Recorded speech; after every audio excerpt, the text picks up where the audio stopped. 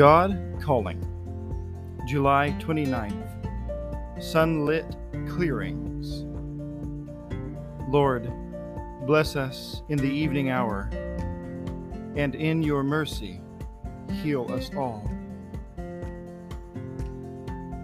Do not think that suffering is the only path into my kingdom. The steps and hearts of men are drawn to me along sunlit clearings and paths surrounded by the loveliest of flowers. There are birds and laughter and butterflies and warm, life-giving summer air. With these as tender companions and friends, the way of joy into the kingdom can be taken.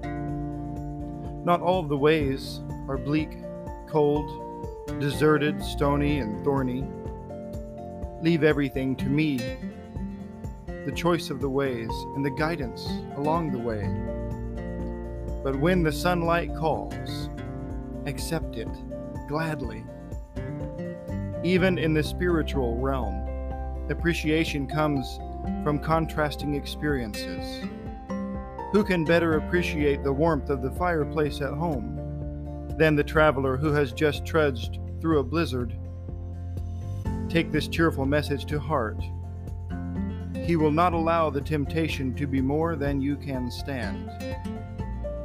When you are tempted, he will show you a way out so that you can endure. 1 Corinthians 10, verse 13. The world is not the kingdom. In this world you will have trouble, but take heart. I have overcome the world.